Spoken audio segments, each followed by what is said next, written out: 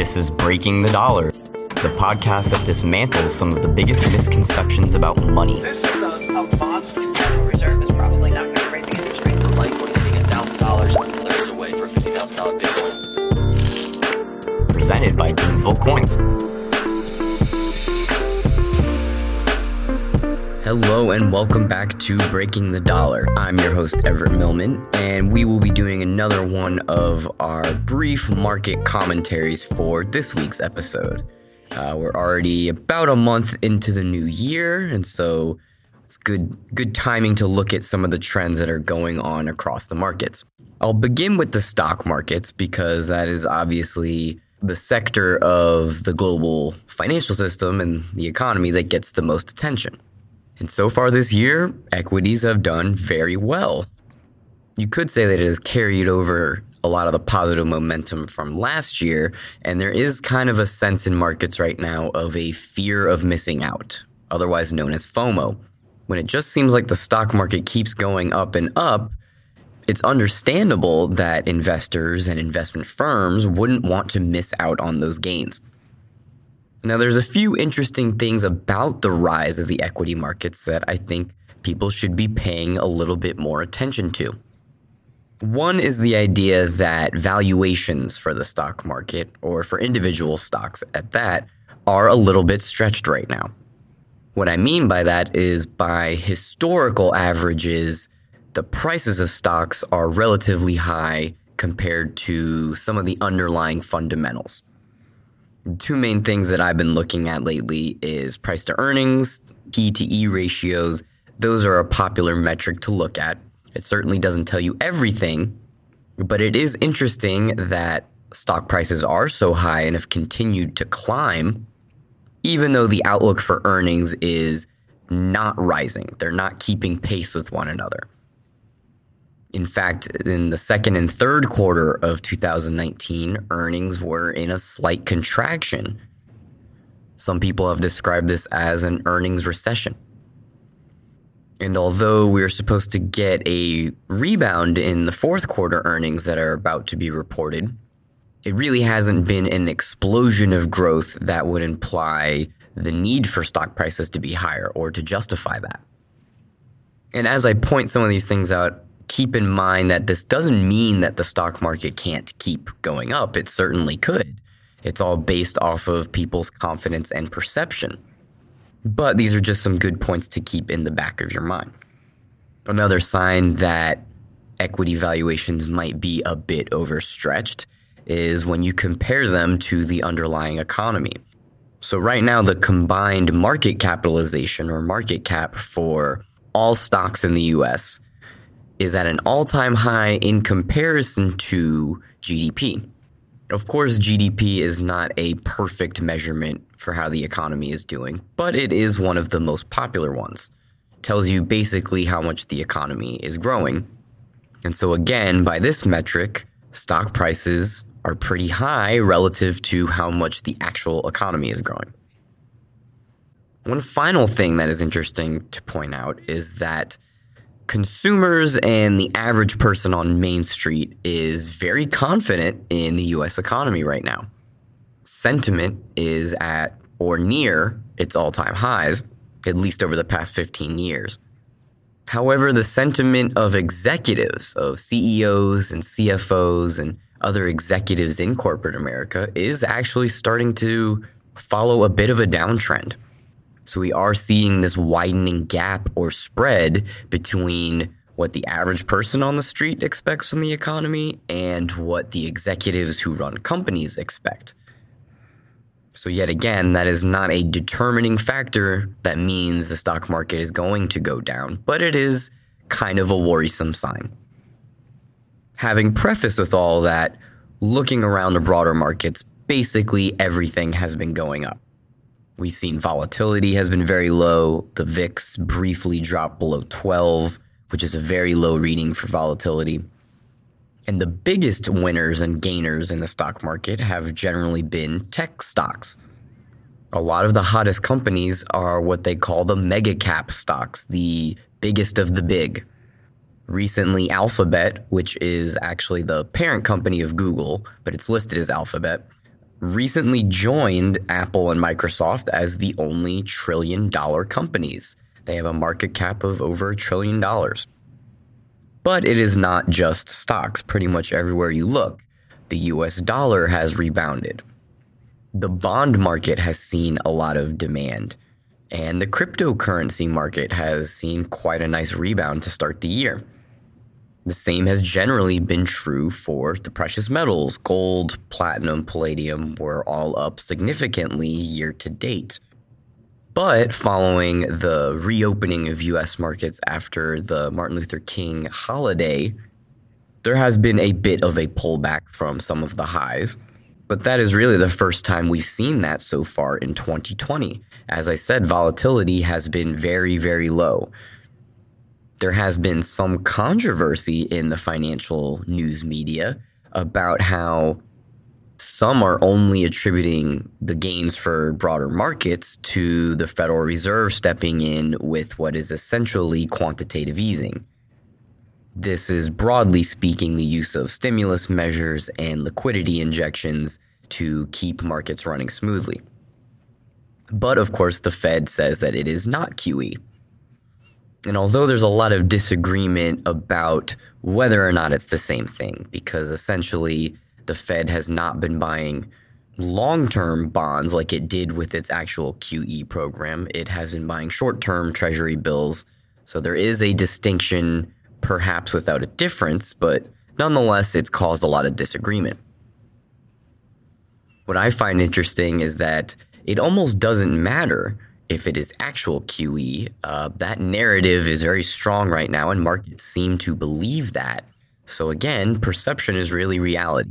As long as it seems like the Fed is doing QE, and that's what market participants believe to be going on, it has restored some confidence.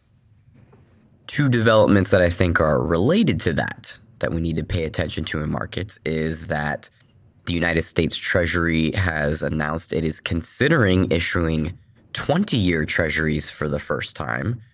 This is in addition to 10-year and 30-year treasuries. Those are the two longest dated bonds that the government currently offers.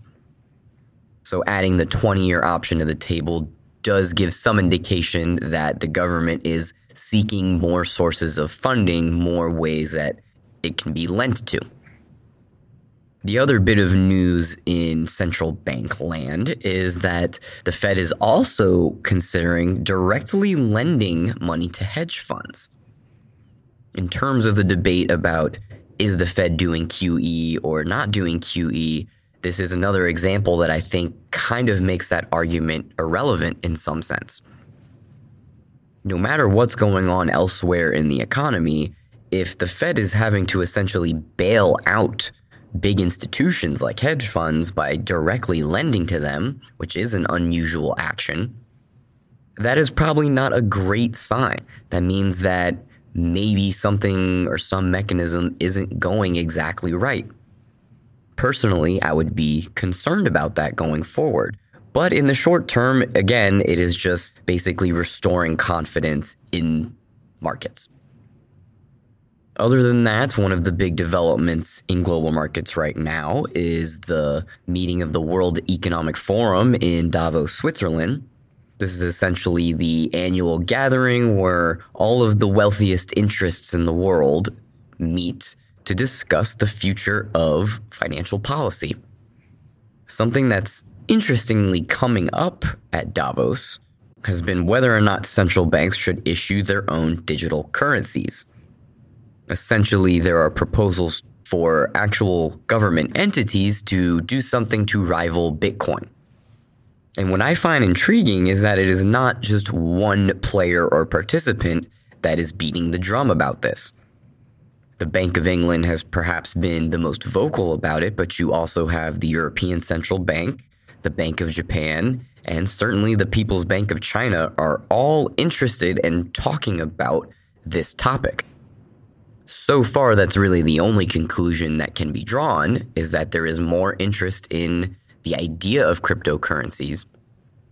And I do think some government this year in 2020 will attempt to issue its own digital currency. The problem is that this would not be a decentralized solution. It would be something very different than existing cryptocurrencies. And it wouldn't come with many of the same benefits about being decentralized, peer-to-peer, and censorship resistant. Instead, it would be basically the same as every fiat currency. It would be controlled by some central national government. In my view, that means it will unlikely be successful, these attempts. But it is interesting that the big central banks and institutions are at least talking about it. It's also a bit fascinating that this topic is gaining steam at the same time as central banks seem to be reaching for more stimulus, lower interest rates, even though the financials, the banking sector, has reported some of the highest earnings on record in the past quarter. I believe JP Morgan had the most profitable year that a bank has ever had last year. That just fascinates me endlessly. Not to say that there's anything wrong with them making record profits. I guess that is bullish. But it seems to contradict a lot of these other developments that are going on. In some international economic news that we'll just wrap up with here, of course, we had last week the signing or finalization of phase 1 of the trade deal between the US and China.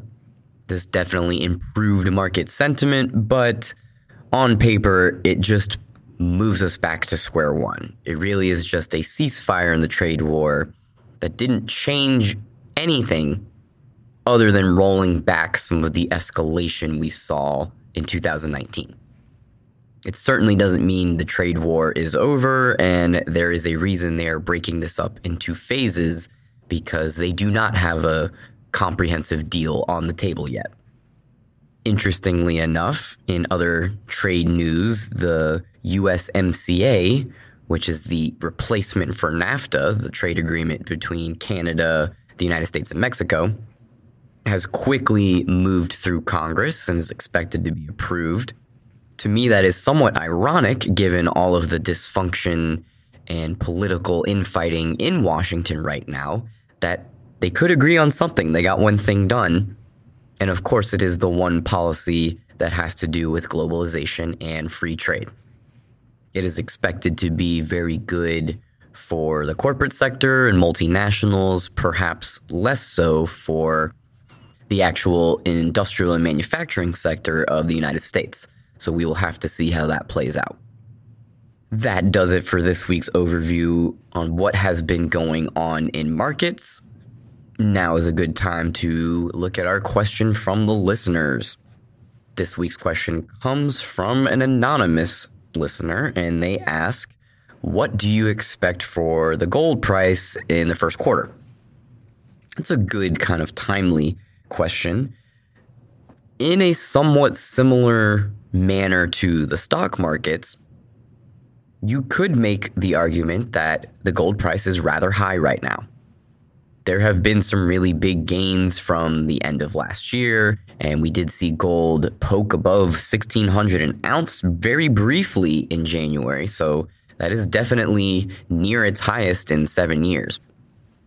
But the main factor that I think is going to cause a pullback for the gold price, at least in the near term for maybe the next month or so, are some possible disruptions to gold demand in China.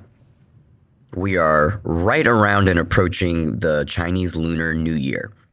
This is always one of the hottest times to buy gold throughout the year in China.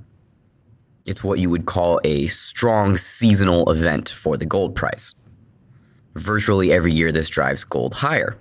However, one thing that may hold back Chinese gold demand this year for the Lunar New Year is the spread of this unexpected coronavirus that has been all over the news.